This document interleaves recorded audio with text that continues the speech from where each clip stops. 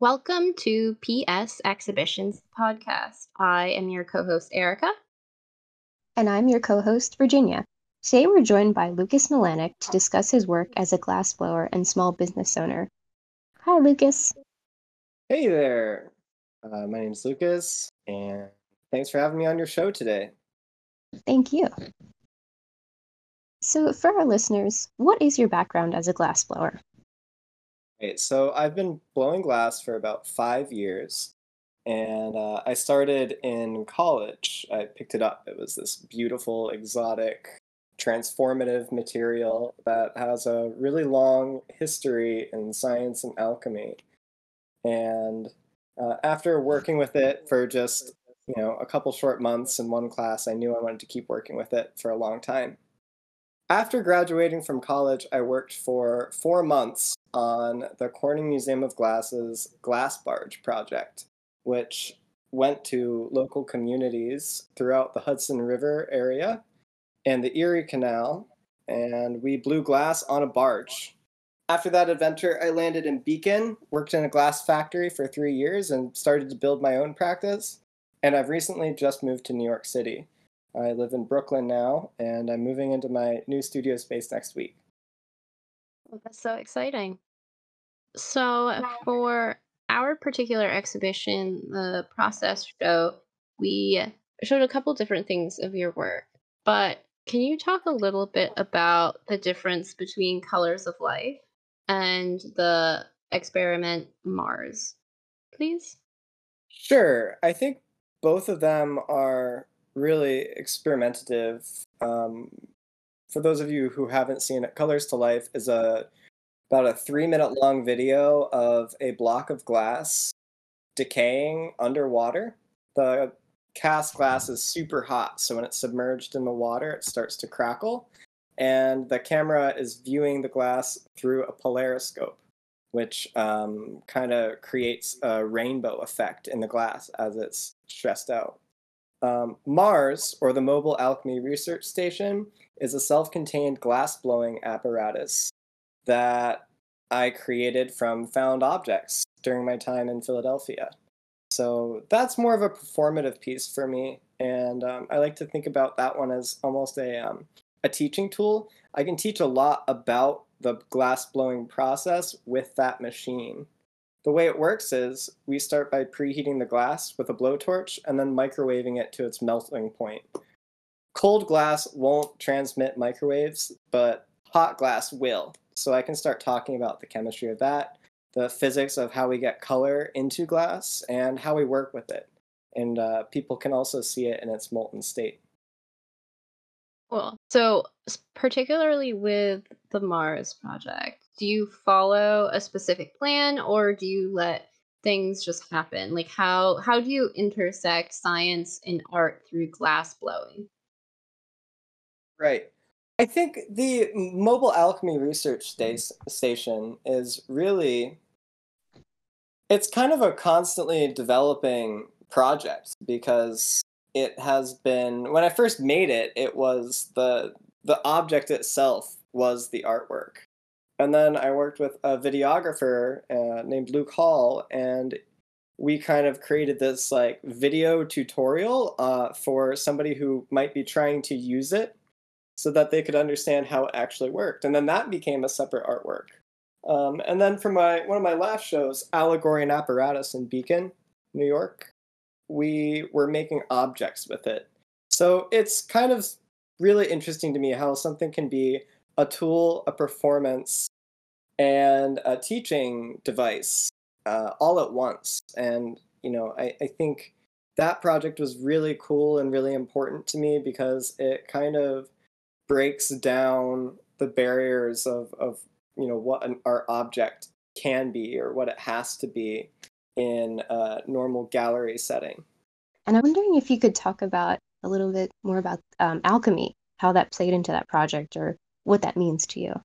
Right. So, the Mobile Alchemy Research Station is really a work of alchemy in itself, in its creation. Alchemy is kind of a precursor to chemistry. starting in about the 16th century and going on until really about the 18th or 19th century. And during this time, people were just experimenting really rapidly. We developed our understanding of a really crude understanding of atoms and how different substances would interact and how to make predictions on those. But there's also a spiritual side to it. Um, and that spiritual side was really what kept people working on finding these formulas. The mobile, oh, the Mobile Alchemy Research Station uh, embodies a different idea within alchemy, kind of a subdivision of alchemy, um, regarding the creation of a philosopher's stone, or the ability to transform one form of matter into another. And in this case, we're taking clear glass and we're adding color to it by adding in different chemicals to color the glass. And that's one form of alchemy.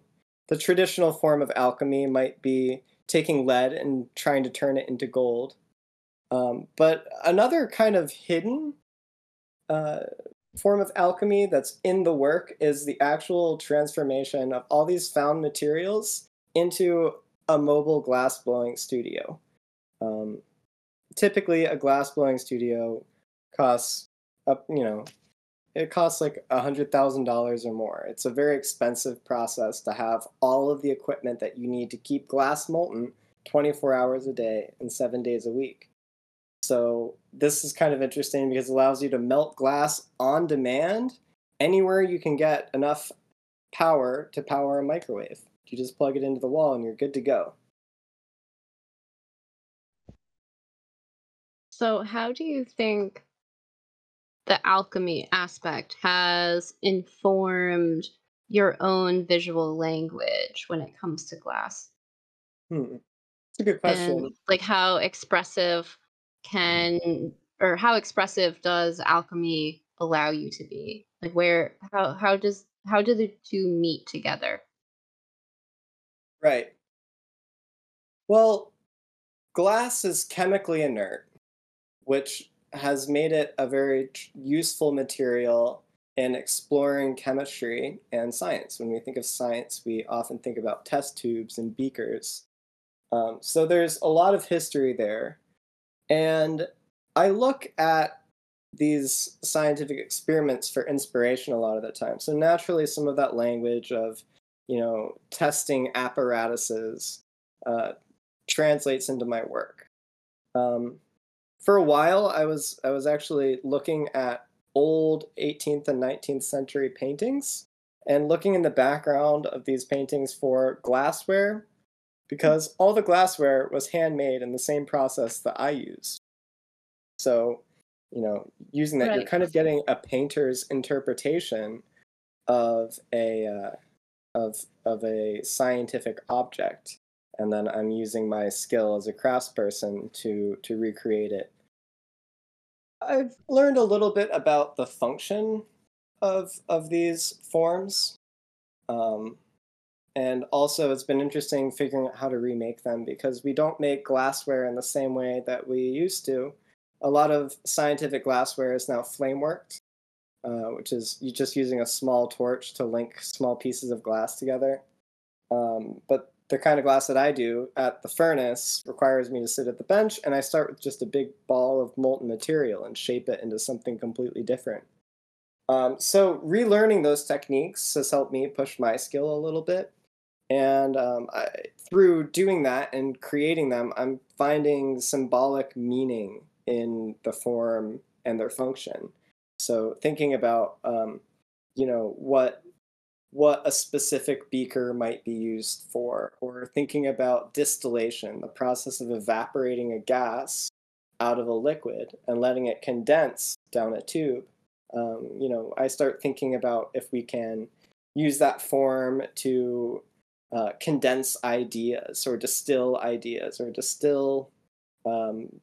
different forms of matter conceptually versus the physical transformation that happens through chemistry and alchemy.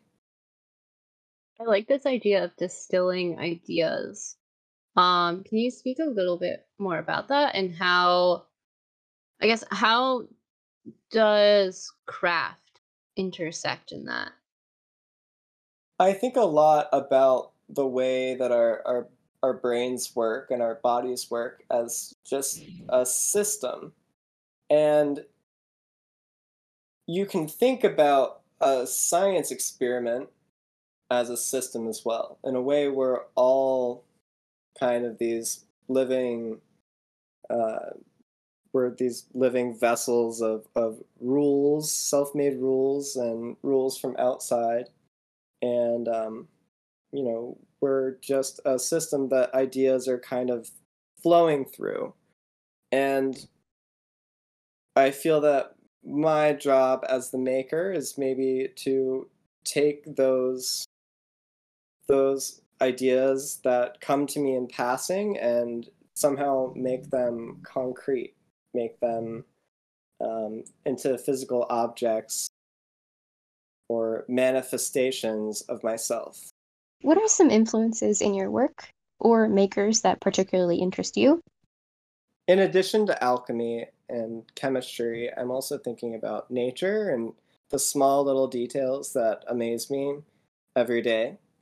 Lately it's been lightning bugs. They still kind of get me excited, and the sound of cicadas outside. But I'm also interested in DIY culture and kind of like countercultural movements or like clandestine groups of people, like Scientology and uh, how how these self-made, or maybe not self-made, but how these small insular groups of people build their own belief system that kind of transforms reality. Um, so looking at these groups, um, I kind of am able to think of myself as sort of, as somebody who's making their own reality. I sometimes think about myself as like a guerrilla botanist or a backyard scientist, and sometimes a post-apocalyptic science historian. Now, I think going off of that, some of the ways that you photograph your work out in nature, I'm thinking of the pictures of these vessels that you made that are sitting on rocks by looks like a riverbank. It's like how you curate your own work within that mindset. I guess I kind of want to move away from thinking about art in like solely in the gallery. So when I document my work, I try to, uh, you know, recontextualize it out in the world, and maybe it's the same part of me that happened with the Mobile Alchemy Research Station, where I was taking that project that I had built in the gallery, and I realized if I have a 50-foot extension cord, I can do it on the sidewalk. Um, so then that becomes like a new work when you put something out there. And even for like my product or my vessels that I make for my small business, I think about that's a wonderful item to put in your home, but when you take when you take a glass vessel with little tiny feet on it and you put it on a rock in an environment, it really becomes alive in a way. It starts to, play off elements of the landscape and kind of becomes something else different. That piece, for instance, I always think about as like a crab sitting on a rock, even though it's really more of a yellow cube with stubby little feet on it. Just the way that it's sitting on a rock while the waves are lapping over it makes me think about like being at the beach.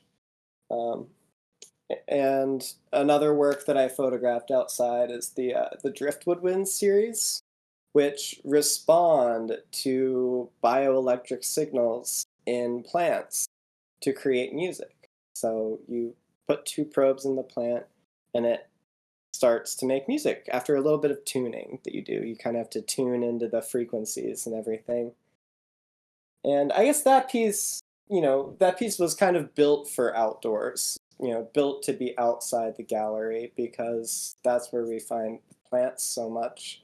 Um, but I think there's something really there, and especially during a time in quarantine where galleries weren't open, maybe there's a movement to break down the four walls, break down the white box. I think that's something that's been happening a lot through art history, but we're really kind of seeing more of maybe a demand for it, or we're just seeing it normalized. I guess it's not shocking to see art out in the real world anymore. It can still be really exciting, but I think bringing art outside of the studio, bringing art outside of the home or its typical display mechanism can make for a really interesting uh, recontextualization or a new read on a piece. Yeah, no, I really like that, and I think Virginia and I can relate to that a lot, and PS exhibitions can relate to that a lot because in my mind, PS exhibitions doesn't have any walls, right? We only Yeah, exist. you're all digital. Yeah, all digital. We have no walls. It's literally in your pocket, and it's being aided by technology and the idea of the machine that's going to tear down boundaries and unite people digitally. Right. And I think your work definitely does that on its own without the help of PS exhibitions. So can you talk a little bit about how the idea of this machine relates to craft and particularly your work, I think, flirts with the idea of minimalism, especially when you place it within nature. I think there's a really beautiful contrast. So I guess how do they all coexist?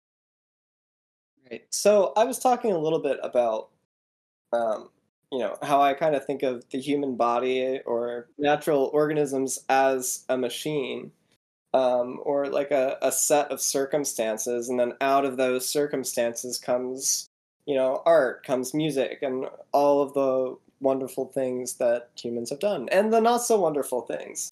Um, so sometimes when I'm making work, I like to think about setting up situations like that, and then just letting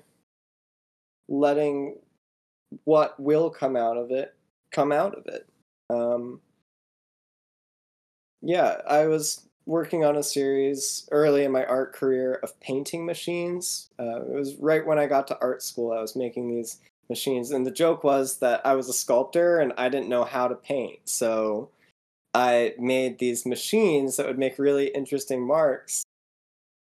And then that idea kind of, ideas ebb and they flow. But as I continue on in my career, I noticed that the idea of like setting up a circumstance, a set of circumstances, and then letting the work come out of that is interesting, and it's in a way almost removing myself from the work. Um, and finding a way to do that isn't always easy, especially as a glassmaker, because it is such a handmade process in the same way that a ceramicist, is almost leaving literal fingerprints on their work. Every time I touch the glass with a tool, there's some mark of myself in it. But trying to make machines that seem to like function without me somehow, or um, setting up these experiments and then documenting what happens next.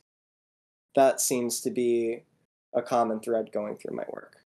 It's an interesting idea because still initially you, the human, are the one that's creating said machine. So I guess the final product is always going to have part of you in it, even though it might not physically look that way. That's absolutely right. I'm definitely not trying to make a factory made object Right, right. when I blow glass. I'm trying to make something that um, that shows evidence of the process that made it. Right, it's like, how do you humanize commercialization and mass production? I think that's I something think that you're that kind of asking him.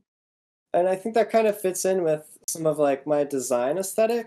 When I design home decor or cups, bowls, glasses, things like that, um, I try and think of the glass as having posture, as having character, and almost trying to anthropomorphize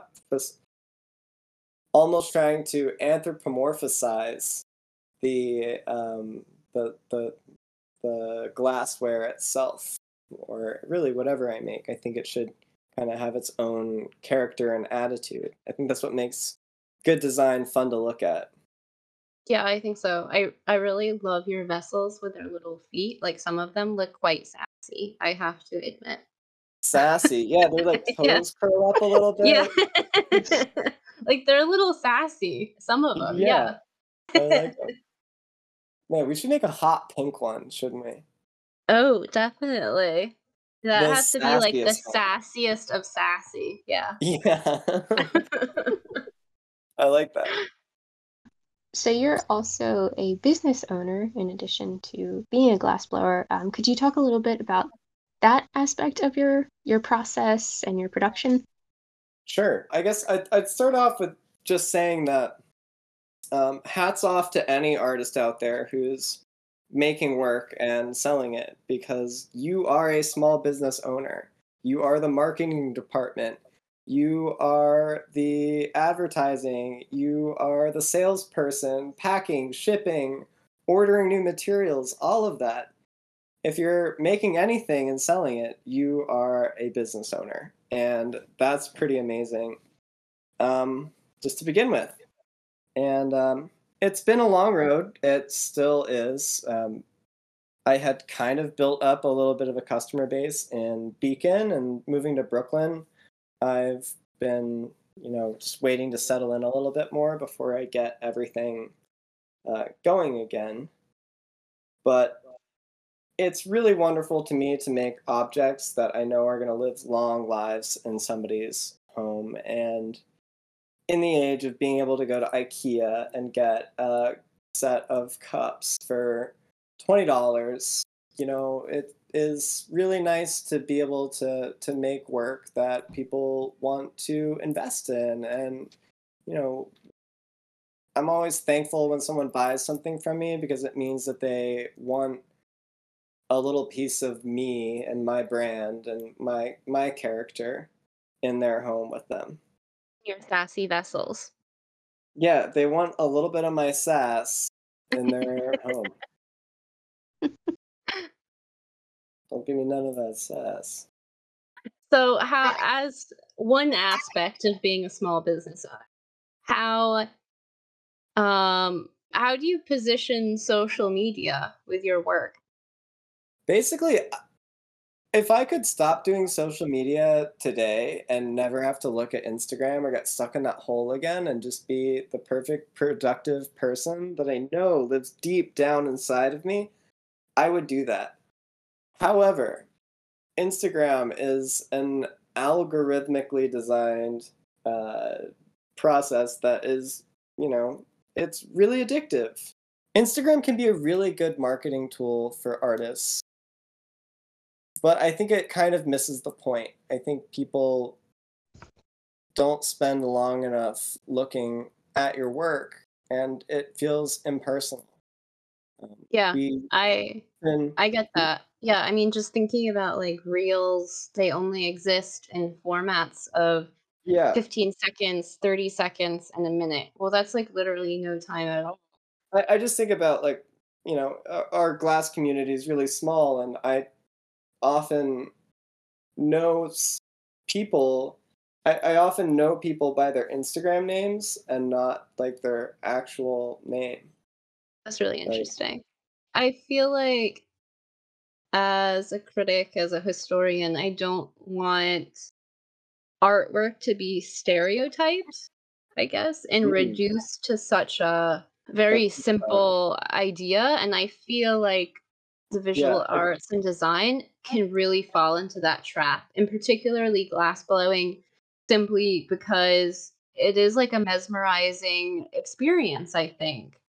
can Um, as opposed to other mediums in some ways. So I don't want, people to solely be attracted by it because it looks pretty. Like there's more behind it. certainly. Yeah, there's a whole history of craft and everything. And I also I'll follow that up with I think it'll be kind of a sad, shallow turn of events if someday we are teaching TikTok as part of an art history curriculum. Yeah, That's definitely. not a future I'm very interested in for Yeah. art. I mean, TikTok, do what you want, but I think I think art should have a place outside of that. Yeah, especially with, well, any kind of art, but especially with glass, the materiality is lost in this digital format in some way too. Yeah. Yeah, yeah. I think it speeds it up and makes it look a lot easier than it is.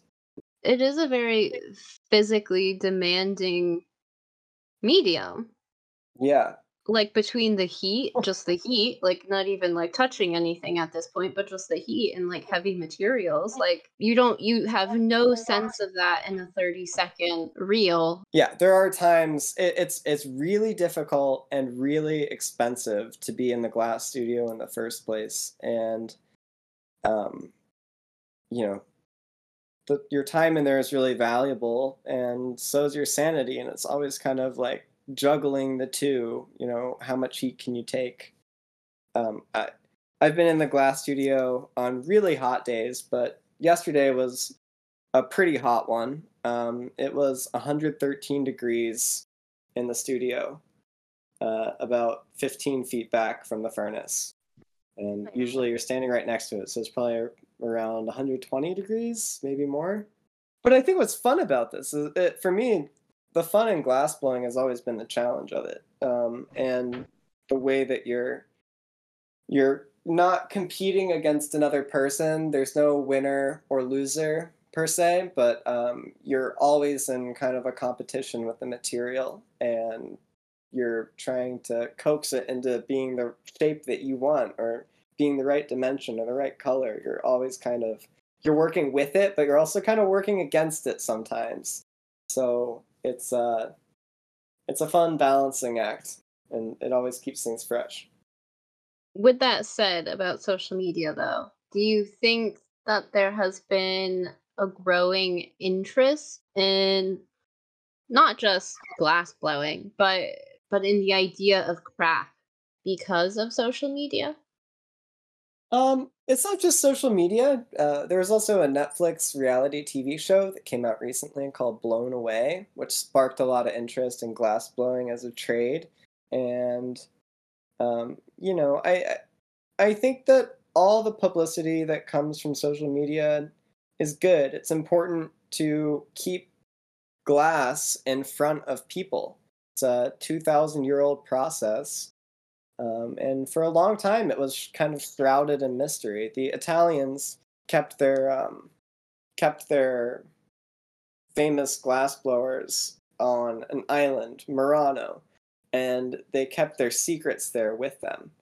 So, nowadays in social media, it's really cool to have that exchange, right? Where we can just, comment on someone's post and be like, "How'd you do that?" And then maybe they tell you. That Right. exchange is really pushing everything forward. But that Yeah. being said, it's also a big drain on my creativity, to be honest, because the time that I want to spend making things, I feel like I have to spend that time making content that people consume. I mean, like, just the rate at which we churn through material on social media, the infinite scroll. You're spending 2 seconds looking at each thing that was thoughtfully produced and written about.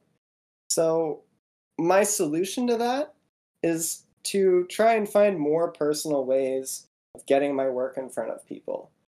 Starting an email list and maybe writing postcards or, um, for the people who have already made an investment in my career or the people that, I'm interested in staying in touch with, trying to find alternatives outside of social media. And that way, maybe we can have a little bit of both. Yeah. But let's be real here. What's your honest opinion about blown away? Like as a glass blower, does it just make your eyes roll?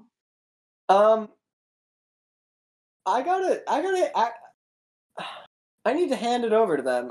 I think they've done about the best you can making 20-minute clips of glass blowing for people who've never seen glass blowing before.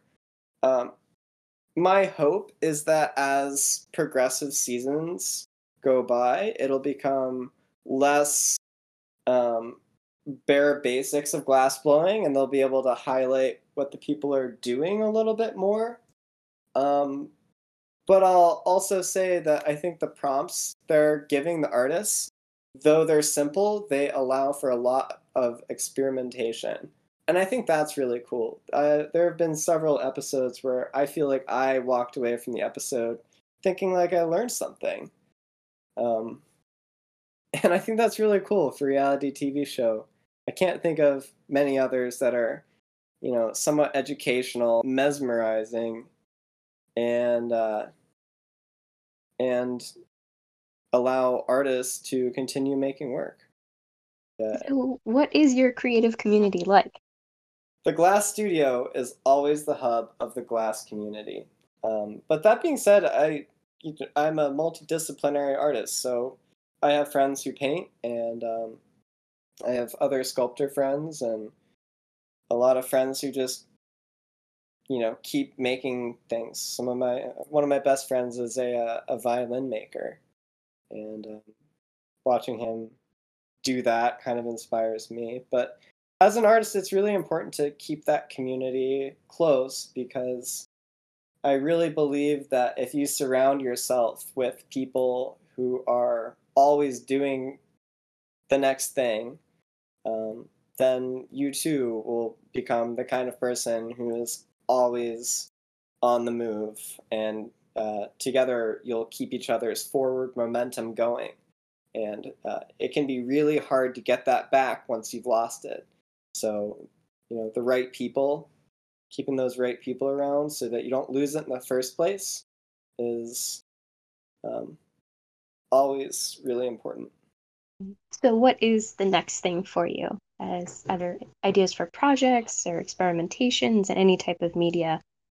Right now, I'm doing a lot right now. Like I just moved to Brooklyn, and I just signed a lease for a new studio space. And I feel like I need to settle into the studio space before I can really start being creative again.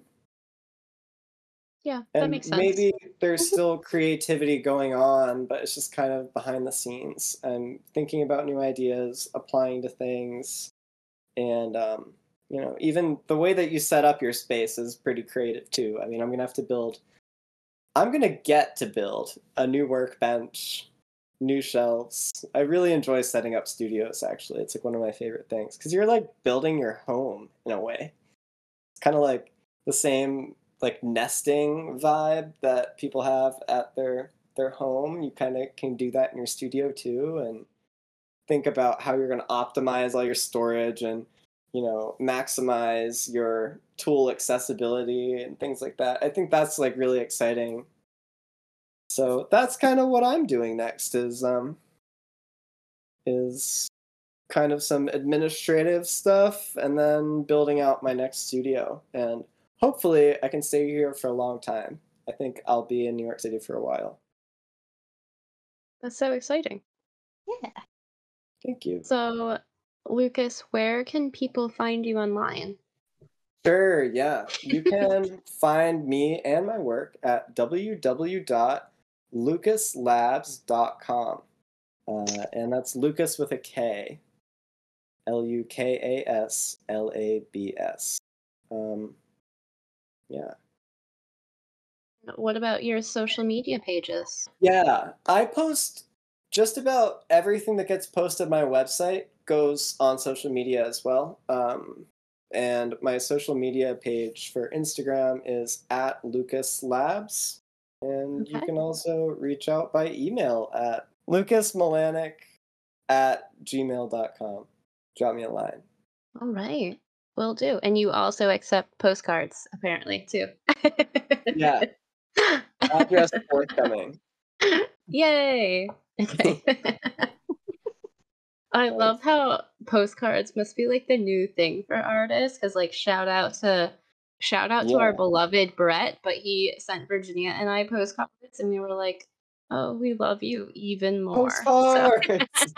It was That's better than great. getting bills or junk mail. It made my yeah, day to Yeah, go to the it was mailbox. a gorgeous right. little postcard. I think we gotta bring back the postcard. Yeah, you gotta I team think up with Brett yeah, and bring them back. they're hard to find in some places. It's a little upsetting. Like the age of the postcard has almost gone away, but we'll get it back. I'm not too worried about it. Yeah. All right.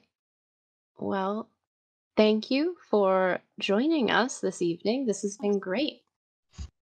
Yeah, thanks again for having me. I hope it was as informative for you as it was for me. Definitely. Definitely, yeah. All right. So you can check Lucas's work out on our Instagram page at P.S.Exhibitions. And until next time, bye.